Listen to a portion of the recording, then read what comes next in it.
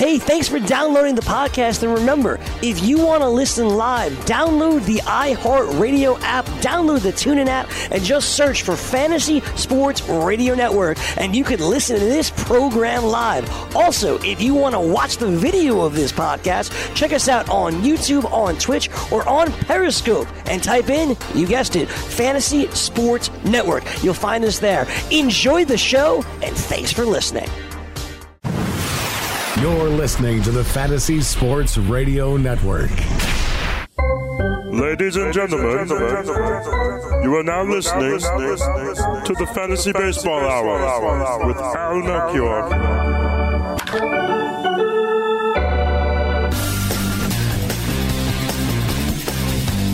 Happy Friday, everybody. TGIF. This is the Fantasy Baseball Hour. I'm your host, Al Melchior. And thanks for dropping by and tuning in or downloading or however you're listening to this. Glad to have you along. And pardon me, I got a little thing in my throat here. I'll try to get rid of that. But anyways, forging on here. Lots to look at today as we move into the weekend, even though it seems like we just had the weekend with the 4th of July. I know nobody's complaining about that. Not even me. But lots to look at. A big list of 2-star pitchers to consider. A lot of ones I'm really interested in and who are available in quite a few of my leagues, so maybe in some of yours as well. And also some 2-star pitchers that I think people may be interested in that I personally don't think they should be interested in. So we got that to break down. We've got kind of a weird schedule next week, too, in that we've got a whole bunch of teams playing 8 games and even more playing 7 games. But we have a few also playing 5 games.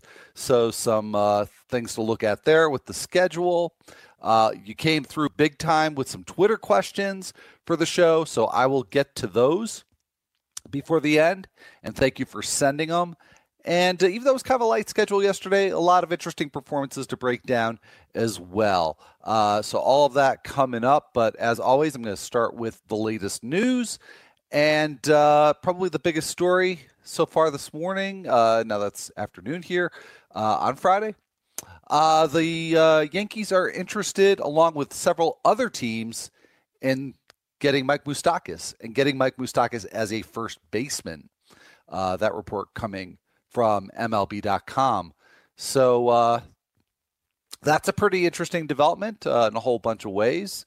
I think probably, most notably that if you're a Mike Moustakas owner, that's a great change of venue for him.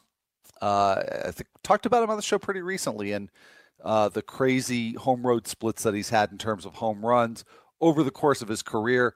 So Kauffman Stadium has been a real damper on Moustakas' power. That certainly would be something that could likely be corrected by Yankee Stadium. And so that's an option. And then, also that Yankees clearly not having, I guess, a lot of patience or a lot of faith in Greg Bird, that they're looking at Moustakas as a potential first base option. And clearly the Yankees have prospects to deal. So wouldn't be too surprising to see that go down. But at this point, just a possibility. And again, other teams have an interest in Moustakas. And again, other teams have an interest in Moustakas as a first baseman even. Which is usually the easiest position to fill. But got one of the Twitter questions, which I don't know if it was really a question, but I'm going to say it's a Twitter question from Craig in Chicago. Hey there, Craig. Hope you're listening. About the first base pool this year. So I did a quick little bit of research, and we'll talk about how much worse the first base pool really is this year. But we'll do that a little bit later on. In other news, according to 670 The Score, Theo Epstein says that Chris Bryant felt really good after hitting in the cage earlier today, and that he may go on a rehab assignment. And, of course, Bryant dealing with a shoulder issue, so his return does not appear to be imminent since they're talking about a possible rehab assignment. But that's obviously the one that we do need to check on anyway, day by day, as you never know how these things will turn out. A couple of Mariners notes. Mike Zunino has been placed on the 10-day disabled list with a bruised ankle, and Mitch Haniger was a scratch from last night's game with a bruised right knee. So would imagine Haniger's day-to-day as well, but don't know if we'll be seeing him tonight. The Diamondbacks, yesterday, they activated Steven Souza. He was hitless in his return. Seems like that's happening a lot lately. I'll talk about a player just getting reinstated, and they'll go 0-3 or 0-4. So, probably just my selective memory. Also, in great news for Fernando Defino, we talked a lot about Silvino Bracco on the show yesterday, and he was just recalled yesterday from AAA Reno. And Jarrod Dyson placed on the 10-day DL with the strained right groin. So bunch of Diamondbacks moves there in the last 24 hours. Just earlier on Friday, the Braves placed Max Fried on the 10-day DL with a blister on his left middle finger. He left his start last night early with that blister. Wasn't going particularly well for him anyway. And according to Dave O'Brien from the Atlanta Journal-Constitution, that the Braves probably will use a replacement for Fried, even though the Braves are one of the handful of teams that have a 5-game schedule next week. They could theoretically go with the four-man rotation, but apparently that is not how Brian Snitker likes to roll. So he probably will find a replacement for Max Fried. And the two candidates that were mentioned in the Dave O'Brien piece were Luis Gohara, who just recently got called up and pitched really well in relief the other night, or Colby Allard, could make his major league debut. So those are two possibilities. And again, at least a theoretical possibility is just that Max Fried gets skipped. Or not, he's going to get skipped because he's on the DL, but you know what I mean. They're going to just skip that turn altogether and go 4-man. But apparently that's not, I guess that's not likely to happen. According to MLB.com, Tim Anderson has a sore left forearm after getting hit by a pitch yesterday, and we should have an update on Anderson sometime today. Yesterday, the Brewers activated Tyler Saladino, and he did not go hitless. So much for my theory that players never get a hit when they come back. He also stole a base last night. And to make room for Saladino, the Brewers DFA'd Eric Sogard. So with Orlando Arcia down, I would think Saladino's going to get a fair share of playing time at shortstop. That's where he played last night. I don't know how much they're going to use Brad Miller over there, but I think it's going to be sort of mix and match. But Saladino, I think has a fair shot in the short term to pick up some playing time. And last item here, the Mariners released Ariel Miranda, who last season was one of their most used starting pitchers. And so they've released him, and they did so in order for him to be able to go sign with a team in Japan, according to the Seattle Times. So he will not be in the Mariners' plans, will not be coming up anytime soon. Somebody who'd been sort of up and down with the team the last couple of seasons, Ariel Miranda. So he'll be going to Japan. And I said that was the last note. I'm sorry, I got one more, and this one's actually really important. Carlos Carrasco has been activated. Not surprising, but important nonetheless. Carlos Carrasco has been activated by the Indians, as he is their scheduled starter tonight versus the Oakland A's and Paul Blackburn. So there you have it. By the way, we have no lineups out just yet. I'm sure we'll have some very soon, and I'll go over those a little bit later on in the show. But we do have one game currently in progress, and that's the Reds and Cubs. The stars for that one were Tyler Mahle and Mike Montgomery. And I apologize because I had this game up and somehow seemed to have lost it. So I wanted to give you an update. But last I looked, it was 0-0, and there it is. And it is still 0-0 after 3 full innings. Again, Mahle and Montgomery pitching shutout ball for their respective teams. So a little bit of a pitcher's duel there at Wrigley Field. So you know what? I was going to do a little bit later on in the show, but since there wasn't a whole lot of news, let's get to your Twitter questions ASAP. And there are actually a couple that trickled in right before showtime. So there are at least a couple of these I haven't really had a chance to look at. So hopefully, here we go. I'm not going to make any excuses. Anyways, first one here. This is the first couple here. Again, I'm just seeing that for the first time. At TB12 BB Goat, would I drop Pham for Muncy? Or I think this is for Avisail Garcia. Definitely not for Garcia. That's a tough one. I mean, if this is like a 10-team league, yes, I am dropping Pham for Muncy. I think in any format, no matter how shallow or deep, I'm looking for a way to keep both of those players rostered. By the way, and I'm going to double check my memory on this, I think the Cardinals also have, the Cardinals do have a 5-game schedule next week. So if it's a shallower league, you probably, and it's a weekly league, you probably wouldn't even lose Pham with that 5-game schedule, or at least there's a lesser chance of it. So anyways, making this more complicated than it has to be. I prefer Muncy to Pham. So if that's your only way to get Muncy, then yes, I would drop Tommy Pham. But if there's any possible way that you could drop somebody else, do that. And tweet at me if you've got an alternate scenario that you want me to check out. I'll try to get to it on the show. If I don't, I'll answer on the Twitter machine.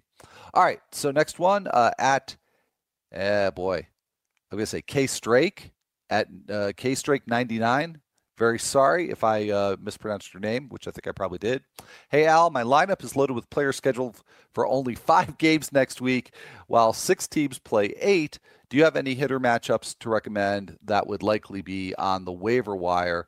So this is precisely what I was talking about before. So the teams that are playing 8 games are the Brewers, Mets, Phillies, Pirates, Orioles, and Yankees. Again, it's Brewers, Mets, Phillies, Pirates, Orioles, and Yankees. So in terms of players to pick up for that week with the 8 games, I would say, and again, this is a tough one to answer without knowing exactly the depth of the league, but I would say for the Phillies, Nick Williams, I would look to pick him up because he's somebody who's probably available in a lot of leagues. He's somebody certainly I would probably be looking at. Frankly, it's, given these teams, I mean, you're looking at the Yankees and, who's going to be available that you want to pick up from the Yankees. And then, likewise, you get the Orioles, who's there? Maybe Danny Valencia, if you're talking like 14, 15-team league. I've actually, in a 15-teamer, looked into maybe putting a bid for Valencia next week. But again, the Orioles options aren't that great. If it's a shallower league, I like Mark Trumbo. I like him just in general as kind of a buy low candidate. So for shallower league, there's somebody maybe that you could pick up with the schedule next week. And again, going a little bit shallower, Cesar Hernandez with the Phillies. So I think there's a few names to get you going, hopefully. So hope that is helpful, even though I had butchered your name earlier. Okay, this one from ND9 Go Irish. I think I can crack that code. 10-team head-to-head points with max transaction, need 1 start. And here's the scenario, a little bit complicated here. Use Luis Castillo this Sunday against the Cubs, or German Marquez tonight against the Mariners, or Jake Odorizzi on Sunday against the Orioles. Luke Weaver's also available on waivers, so only if I use Castillo, I'd like to add Weaver for depth. So there's a lot of moving parts there, but I would just say that I'm not feeling that sense of urgency to add Luke Weaver just yet. I'll talk about him a bit later on when I review the stand-up performances from Thursday. But I'd say out of this group, I would definitely prefer German Marquez. And the Mariners are a tough matchup, but Marquez has been really good away from Coors Field. I just don't trust Castillo against the Cubs. Odorizzi would be probably my second choice. Great matchup with the Orioles, but he's been a little bit too inconsistent for me to trust. So partially just because I like him on the road and partially by default, I'd go with German Marquez. So hope that helps you. Go Blue, by the way. From at Northside Nate, I need to drop someone off my roster. ROTY. I can't figure out what that stands for. I'm sure it's probably something obvious that I'm just not thinking of. Oh, rest of the year. I'm used to ROS as the abbreviation. All right, so need to drop someone off the roster. Buxton, Kepler, Candelario, Familia, or Rodney. Well, it's a bit situational. I'd say in the vacuum. I probably dropped Familia just because I don't think he's long for the Mets, and I don't think he's long for getting saves. And I think the Buxton's, I would be really remiss to drop Buxton. I just think he could be a big producer over the last couple months of the season or more. So I wouldn't want to do that, and I do like Kepler. So I would say unless it's a situation where you need every last save, drop Familia, and if you just really need whatever saves Familia is going to give you from here on out, I'd say drop Kepler, but I'd be really reluctant to do that. And all right, move on to the next one here. This is at EJB1893. He has only Brandon Drury. I'm not sure I understand the word here, but drop him for Lourdes Gurriel. How much playing time will Drury see? I would expect very little. So I would go ahead and make that swap because I think Lourdes Gurriel is probably going to get much more playing time than Brandon Drury, at least a better chance of it. So on that note, I've got one more question to get to. We'll get to that after the break and a whole bunch more coming up. So stick around. I'll be right back. Did you know that you can listen to this show live on the award-winning Fantasy Sports Radio Network? Listen on the iHeartRadio app, the TuneIn Radio app, or download the Fantasy Sports Radio Network app. The Fantasy Sports Radio Network is the only totally free 24/7, 365 Fantasy Sports network of its kind without a subscription. Check out YouTube Live on the Fantasy Sports Network YouTube page and participate in the programming there, where you can ask questions, discuss the topics with other fantasy enthusiasts, or tell everyone that you disagree. Call into your favorite show and ask your question. The number is 844-84-FNTSY. That's 844-843-6879. The Fantasy Sports Radio Network, your free fantasy source 24 hours a day.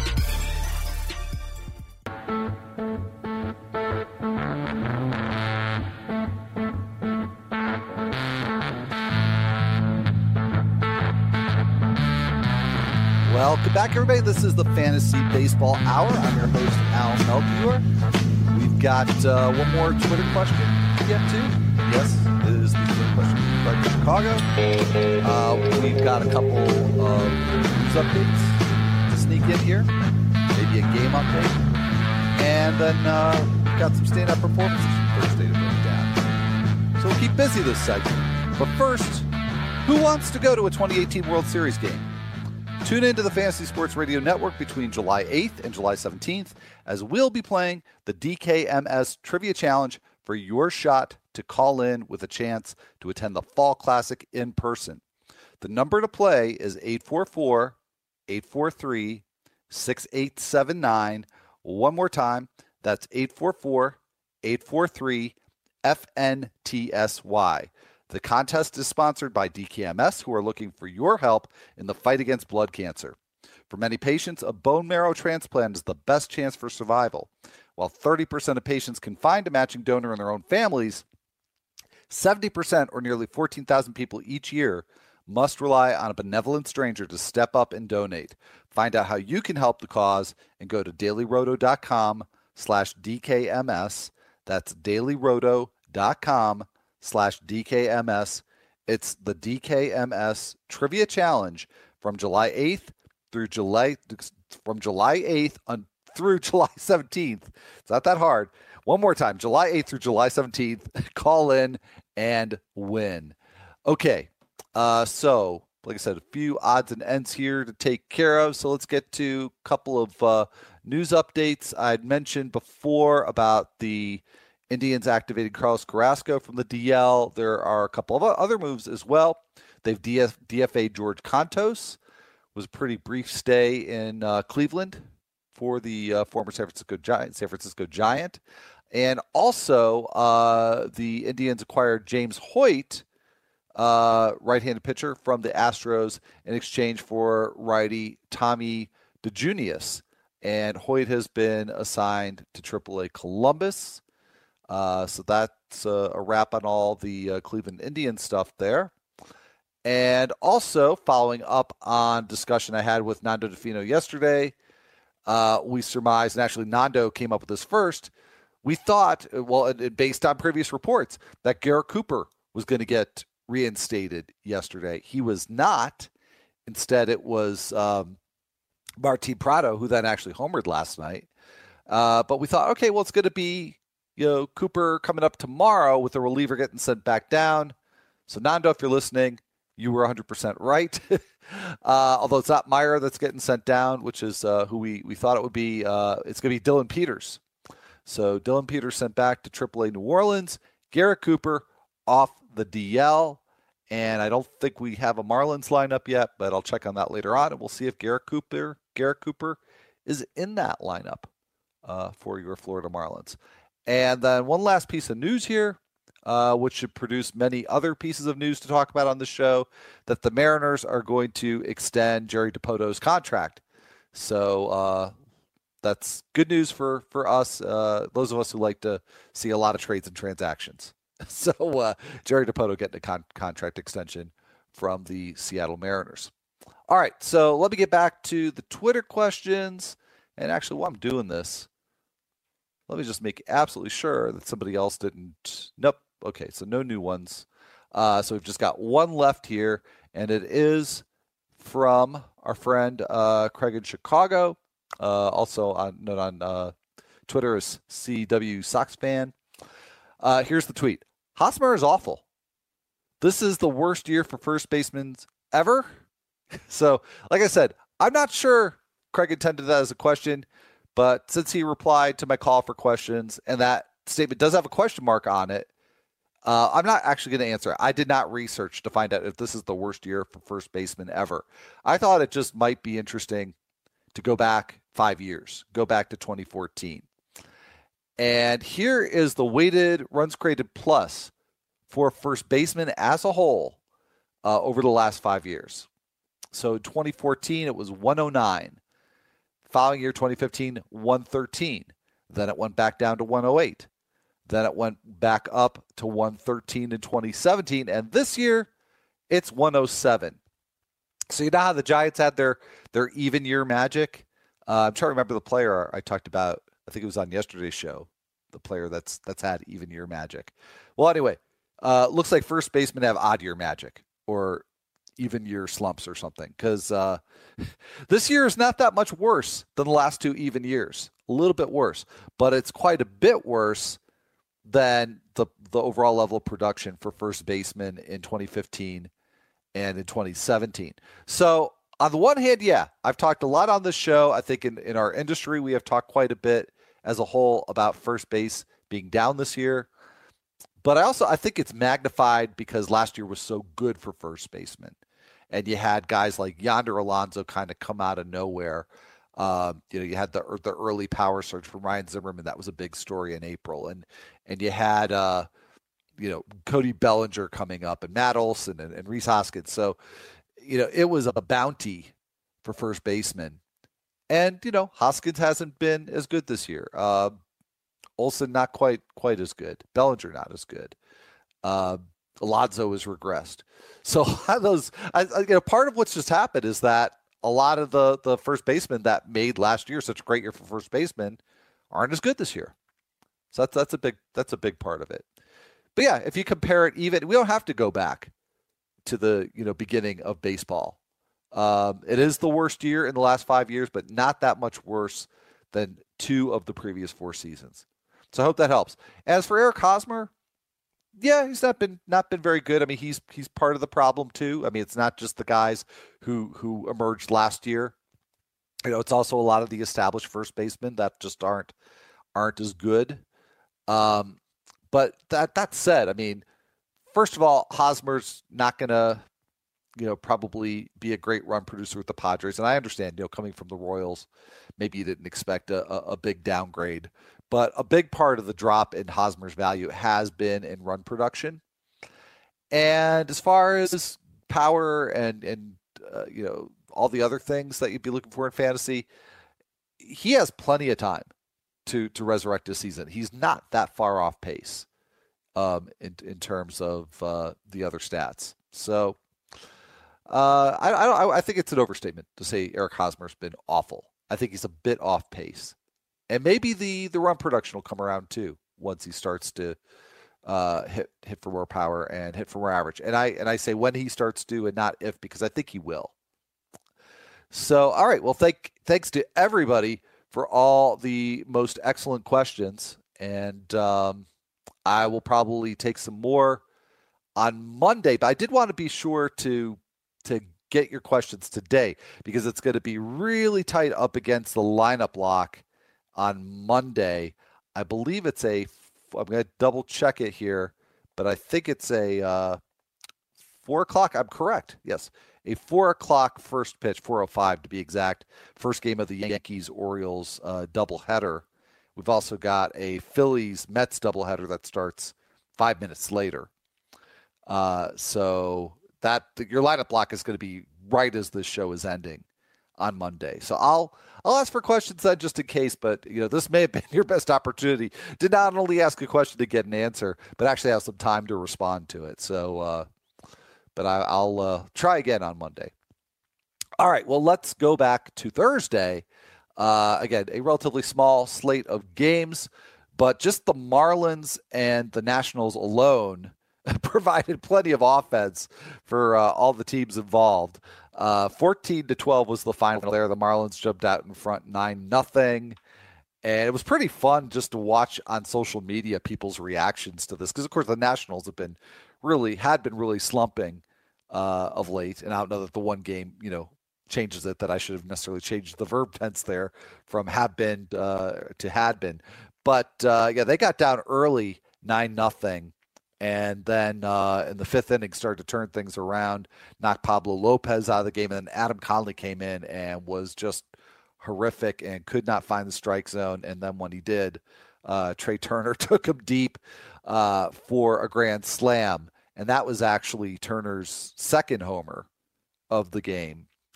So Trey Turner now up to 11 home runs on the season. And big game for him. Like I said, hit a grand slam, but overall had 8 RBI out of the leadoff spot for the Washington Nationals yesterday. But when it's a 14-12 game, it's not just one player. Obviously, that's notable. The pitchers, for one thing, are notable in a bad way. But we'll focus on the hitters here. Actually, I will just mention real quickly, Jeremy Hellickson. I asked Nando yesterday on the show if he thought I should start him yesterday, and Nando said, no way. And then we talked about some differences in philosophy that Nando and I have about starting established pitchers like Hellickson who have had good stretches, but Hellickson coming back from the DL wasn't particularly sharp in the first start back and obviously just got clobbered by the Marlins on Thursday. Unfortunately, while I did not stream Hellickson in one daily lineup league, I did stream him in my Otnu league. And unfortunately, pretty much neutralized the performance I got from Trey Turner in that league. So the Nationals took and Nationals gave away. But yeah, bad start for Hellickson. 9 runs, 8 earned in 4 innings. So yeah, I'll be staying away from Hellickson for a while now. Not sure if maybe he's just not fully 100%. By the way, fully 100% is the only way to be 100%. But let's focus on a couple of hitters in this game. Matt Adams. I mentioned him really offhandedly on the show yesterday because I talked about a totally wonky, geeky search that I did looking at WOBA on pitches that are in the strike zone versus WOBA on pitches that are out of the strike zone. And one of the things I noted was that it seemed like the leaderboard for WOBA on pitches in the zone was a little bit more, maybe I would say reliable or predictable than the one for pitches out of the zone, because that definitely seemed to favor hitters who were just very selective, but not necessarily the best of the best hitters. Whereas the production is measured by WOBA for pitches in the strike zone, it was a who's who of, every other leaderboard, except that the leader at the very top by a big margin is Matt Adams. And Adams went 4 for 5 yesterday, so he padded his lead. Went 4 for 5 with a double. That's his 8th double of the year. And so his WOBA in the zone now, or on pitches that are in the zone, is 489. And in second place, like I said, the leaderboard is like a leaderboard for a whole bunch of other categories. Second place is Mike Trout at 467. So Matt Adams has compiled a 22-point WOBA lead on Mike Trout in this category. That's just wild to me. And, to me, that's given the other company that Matt Adams is keeping on that leaderboard, I'm going to be rooting for him to keep getting some playing time.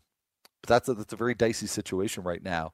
But I think it's going to be hard for Davey Martinez to keep his bat out of the lineup, at least against righties. So we'll see what happens there for Matt Adams. But I think it's definitely, something that we need to keep track of in terms of his playing time and just his general progress. And then one more hitter from that game on the Marlins side, because even though the Marlins, they blew this huge lead and just added to pretty much a season of misery, there was a bright spot here that Justin Bour went 2 for 4 with his 14th home run of the season. He also walked to reach a third time.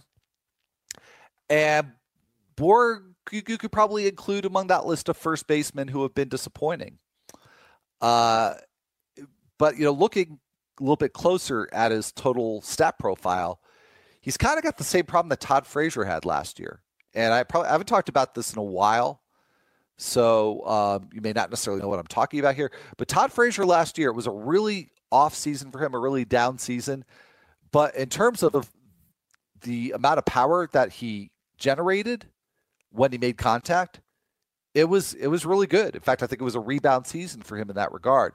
But he didn't swing enough. he let a lot of pitches, particularly in the strike zone, just go by him.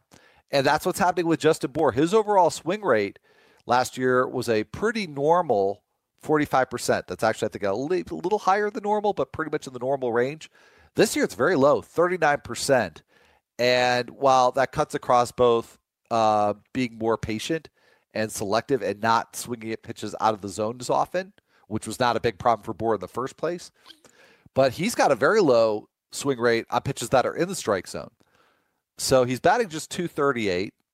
In terms of power, I mean, he's got 14 home runs now, so it's not a bad pace at all, but it could be better if maybe he were a little bit more aggressive.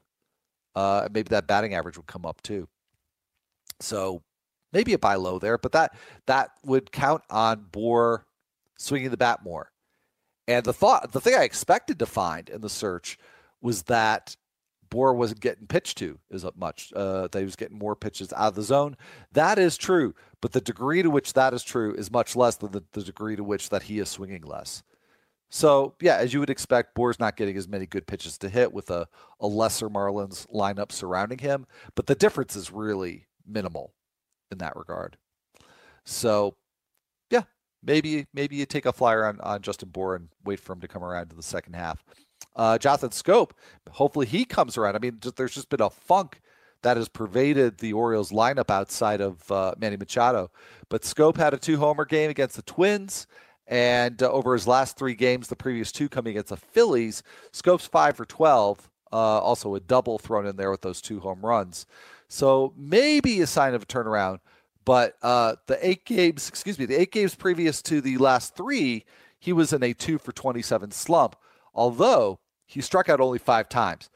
So it wasn't, that's a mildly reassuring stat, because it's not like he was not getting hits because he wasn't, because he was striking out too much.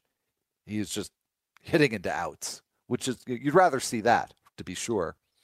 Jed Jerko not hitting into too many outs against the Giants, went 3 for 5 with his 7th home run and 10th double of the year. He also walked, and he's been getting some regular playing time lately in a sort of super utility role. And actually, the guy who's been sort of the odd man out in a couple of those games is Jose Martinez, which is a bit surprising. But we'll see if Jerko can keep his bat in the lineup. Building on a good stretch with a 3-hit game and a couple of extra base hits. And Harrison Bader, same deal. Now Dexter Fowler back from paternity leave, but Bader's hitting a lot better than Fowler has been. 3-hit game for Bader with his 6th home run and his 6th double in that game against the Giants. So a whole bunch more of notable performances to go over, and a whole bunch more to look into next week. All of that is coming right up after this break.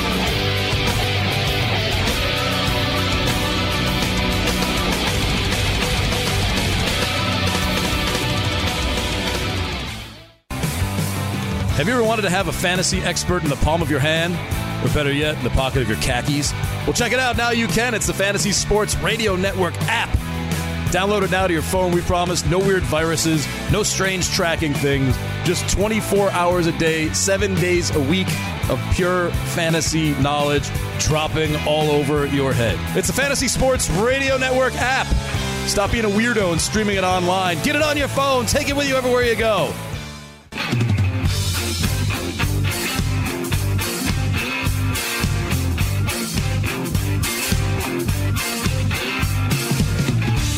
Welcome back, everybody. This is the Fantasy Baseball Hour. I'm your host, Al Melchior.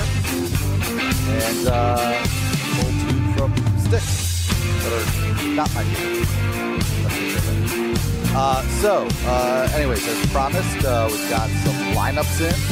We'll take a look at that. Maybe there'll be a Garrett Cooper update in there somewhere. However, before we get to that and a whole bunch more, if you enjoy playing daily fantasy sports, but you're sick of dealing with professionals using algorithms to select hundreds of lineups and entries, try the Props Builder tool at mybookie.ag. Forget about having to create multiple lineups. Ditch the hassle of dealing with late scratches and avoid experts winning 90% of the money. Invest in the players that you want without salary caps. And if you sign up for a new account using the promo code FNTSY, you can elect an option to receive a 50% deposit bonus with a rollover requirement. No more dealing with late lineup scratches. No experts to compete against. It's just you and the prop that you choose. So go to mybookie.ag, enter the promo code FNTSY upon sign up, and choose your matchups using the Props Builder tool. That's mybookie.ag, promo code FNTSY. So, yes, lineups galore, although many of them not really with any, kind of unusual changes. So I'll just hit the few, in fact, just a couple here that are really worth looking at here. So we do have the Marlins and Nationals lineups in. That's a 7:05 Eastern start at Nationals Park. Dan Straley and Gio Gonzalez towing the slab. And yes, we do have a Garrett Cooper sighting. He is batting 6th for the Marlins, playing left field. We've got the Nationals lineup too, but nothing really of note there. Other than Spencer Keybom is the catcher tonight. But yeah, nothing. Oh, actually, I should mention because we've seen some back and forth with Adam Eaton and Michael Taylor in the lineup. It's an Adam Eaton night. He's batting 6th. And playing right field. Phillies lineup is out, but not much really to mention there. We have Yankees and Blue Jays. So it's another night with Neil Walker at second base, batting 9th. And for the Blue Jays, by the way, this is Sonny Gray and Sam Gaviglio. And I got the question earlier about Lourdes Gurriel and whether or not he was going to be more useful for playing time as compared to Brandon Drury. Well, neither Drury nor Gurriel are in their team's lineups tonight. So Gurriel been kind of flopping back and forth between second and short. So you got Aledmys Diaz getting started short, batting 8th, and Devin Travis at second, batting 9th. And we've got a whole bunch of other lineups, but nothing really worth mentioning. So I'm going to move on to the weather, and there's nothing worth mentioning there either, because there is no serious chance of precipitation for first pitch, for an hour after first pitch, for 2 hours after first pitch, for 3 hours after first pitch tonight. Sunshine everywhere that there's a game being played outdoors. So don't sweat that as far as setting your lineups for tonight. You can just go ahead and set them. Set them and forget them. All right, so a few more player performances from Thursday to go over, and I'll make sure to leave some time to talk about two-star pitchers. As I said at the outset of the show, there's a whole bunch of them that I think are really intriguing. More in good ways than bad, but some of both. But get back to a couple more hitters with standout performances from Thursday. Hernan Perez with a big game. He went 3 for 4 with his 5th homer and his first triple of the year against the Atlanta Braves. And Isaiah Kiner-Falefa, this one has totally escaped me. And it's more interesting than it is fantasy impactful, but I'll mention it anyway. And maybe, in a deeper league, maybe AL-only league, this is something that actually could help you out. First of all, the lesser part of the news, that Kiner-Falefa had a 2-hit game against the Tigers on Thursday, but he started the game at catcher. I did not realize this was a thing. So those of you who watch the Rangers frequently know that I've been out to lunch on this, but he now has 5 starts at catcher, which makes him eligible in a whole bunch of leagues. So just, something to think about. Or maybe if you are in an AL-only league and you've got Kiner-Falefa, you can plug him in at catcher now. So that's pretty cool. Anyway, let's move on to the pitchers here. Luke Weaver with the big game last night. 8 innings, 2 runs with 7 Ks, no walks, just 2 hits against the Giants. And according to the post-game account on MLB.com, Weaver says that he found a mechanical flaw between the last start and this one. And he reasonably and expectedly was very frustrated with his recent performance. But he thinks he found a flaw, and if he did, then we certainly saw the fruits of that against the Giants. But as I said earlier in the show, I'm skeptical. It's one start. In fact, Nando and I talked on Thursday's show about, how 2 starts back-to-back in a certain trend can be very misleading. So with the 1 start, even with an explanation provided to us by Luke Weaver himself, I'd rather wait and see. But if the next one's good, obviously I'll have a lot more interest there. Marco Gonzalez with another good start. He's had a lengthy stretch of good starts here, or mostly good starts, against the Angels, which, granted, looked going in to be a pretty favorable matchup for him, both in terms of venue and in terms of the Angels being a team that don't hit lefties very well. He went 6 innings, gave up a run on 5 hits and 2 walks, got 7 Ks, and now over his last 10 starts combined, Marco Gonzalez has a 2.60 ERA. And the only 2 starts in that 10-start stretch where he has allowed more than 3 earned runs are road starts at the Yankees and at the Red Sox. And oddly enough, I think the 1 start where he actually gave up exactly 3 earned runs, because the other 7 were all 2, 1, or 0 earned runs, was against the Angels. But also I had a listener of the show point this out to me, and I, just like the Isaiah Kiner-Falefa thing with him catching, and that eluded me. Here's a trend that I wish I'd picked up on earlier, but I hadn't. 9 of 10 of the 10 home runs that Gonzalez has allowed this season have come on the road. So he likes pitching at Safeco Field, which does lean pitcher friendly. But that also kind of jives with his recent game log, that he had those 2 bad starts at Yankee Stadium, at Fenway Park. Tough opponents, tough venues, especially Yankee Stadium. So obviously you do have to take both the opponent and the venue into account with Marco Gonzalez. But hey, roughly half of his starts are going to be in a favorable venue. So just something to keep in mind there. And Jhoulys Chacin, this show is just one thing after another that I've slept on. I know that Chacin has gone well lately. I have to admit, I didn't know exactly how well and for how long.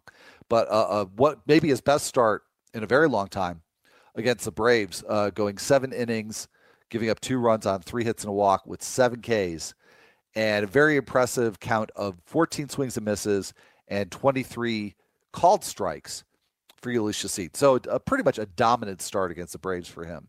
But since his first start in May, I'm not talking June, let's go back 2 months to the 5th of May. Since then, Chacin has a 3.20 ERA. He has pitched 70 in the third innings, 63 strikeouts, so good but not great in terms of the strikeout rate. 27 walks, not very good. Okay, so there's the blemish on the record. But only 3 home runs allowed and only a .217 batting average allowed for Jhoulys Chacin. Now, that still, it looks like overperformance to me, but he has been pretty good at getting both. Not as good as on Thursday, but generally has been pretty good and consistent in getting swinging and called strikes.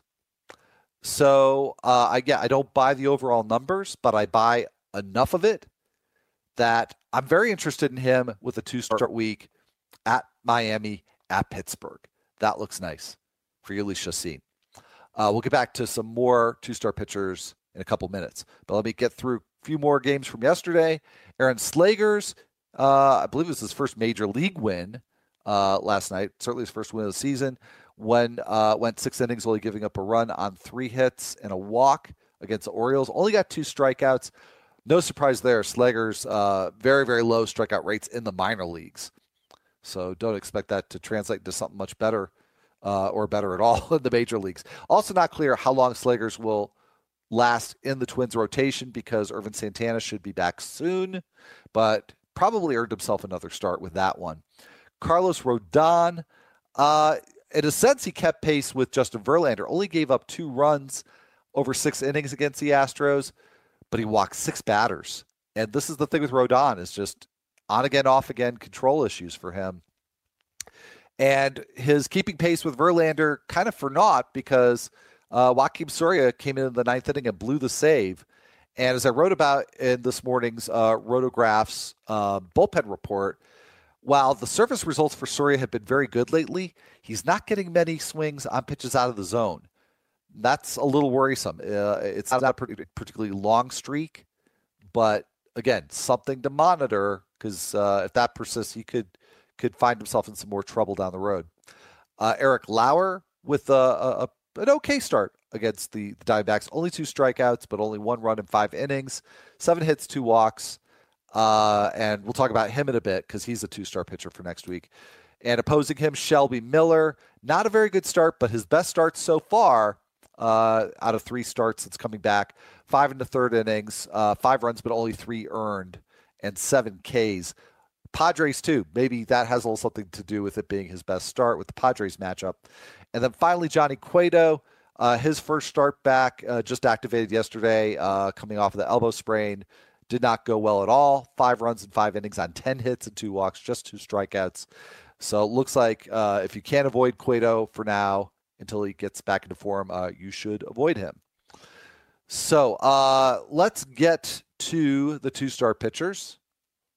And a couple of interesting ones, not pitchers that you're going to probably be able to pick up except in a super, super shallow league. And actually, that's probably not even the case with Patrick Corbin. The other one being Kyle Hendricks. Maybe you got a shot at getting him in a shallow league. But pretty much this is just a start-sit decision for his current owners. Corbin's got the Rockies at Coors Field, so say no more. That's the dilemma. And then he does get a second start against the Braves at SunTrust Park, which has proven not to be quite as hitter-friendly so far this year as it was last year, for whatever that's worth. But I'd be inclined to roll with Corbin. Even with the continued diminished velocity, he continues to get the job done. And part of the way he's getting the job done is by not allowing very much hard fly ball contact. So I think that should limit the damage enough at Coors Field that he'll get by with this 2-start week. I'd have to look pretty hard to find a reason to sit Patrick Corbin, especially with 2 starts. And I think there's enough reassurance there with the average fly ball distance and average exit velocity on fly balls that you can start Corbin. As for Kyle Hendricks, I've said repeatedly in recent weeks that I'm not starting him. I'm going to be rethinking that because he's got the Giants at AT&T Park, and the Padres at Petco Park. So certainly, I'm not totally trustworthy of Hendricks against the Giants, even with good venue. But the thing that's really hurt him has been home runs. So maybe he'll be fine for that start. I'm pretty sure he's going to be fine against the Padres. So I'm probably going to start Hendricks. I still think it's a situation where you compare those two starts against what your alternatives will give you, including some one-start options. But I would almost assuredly be using Kyle Hendricks next week. Tyler Anderson and Chase Anderson discussed them both on yesterday's show, both off of good starts, both off of good extended runs. And the matchups actually favor Chase Anderson a bit. He's got the Marlins in Miami and the Pirates in Pittsburgh, same matchups as Jhoulys Chacin that we just talked about. So if I like him for Jhoulys Chacin, I definitely like him for Chase Anderson. So if he's out there in your league, and again, it's probably going to be a shallower league, but if he's out there, definitely get him. And Tyler Anderson, he's got 2 starts at Coors, which makes it a little less desirable. But I will try to pick him up. Even so, he's got the Diamondbacks and the Mariners. I just like what Anderson is doing lately, home or away. Jose Urena, he's got 2-start week, both at home, which is very helpful against the Brewers and the Phillies. I certainly like him too. Now, I'm not going to have room for all these guys, but I'll have a lot of contingent bids out there because I'd certainly be interested in either Anderson or Urena, or for that matter, Zach Wheeler with 2 home starts, Phillies and Nationals. And then let's get to Eric Lauer, who I mentioned earlier about his decent start last night. He's got 2 home starts, so that's great for Eric Lauer. There against the Dodgers and the Cubs. Matchups, not so great.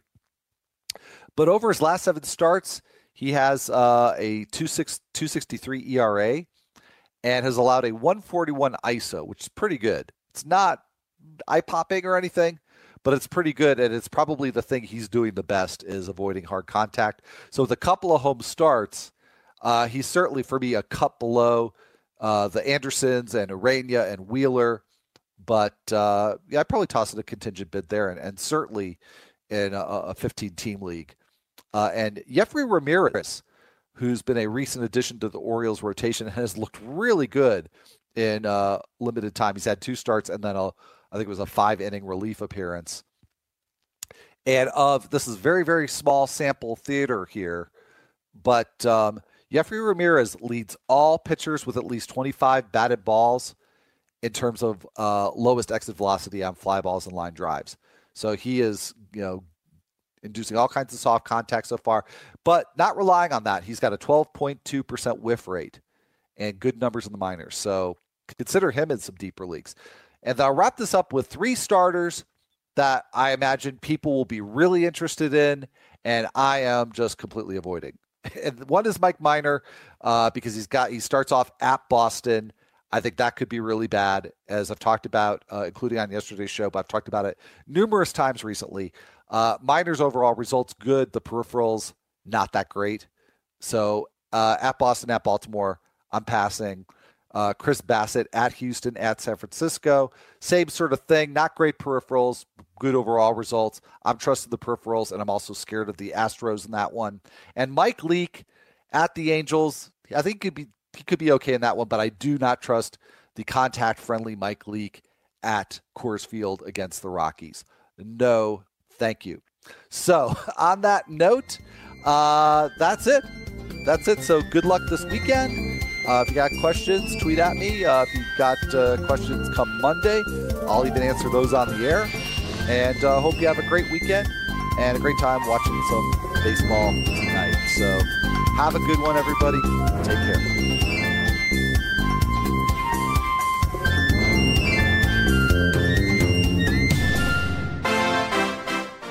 Does your fantasy team suck? Maybe you need us. The Fantasy Sports Radio Network. The only free 24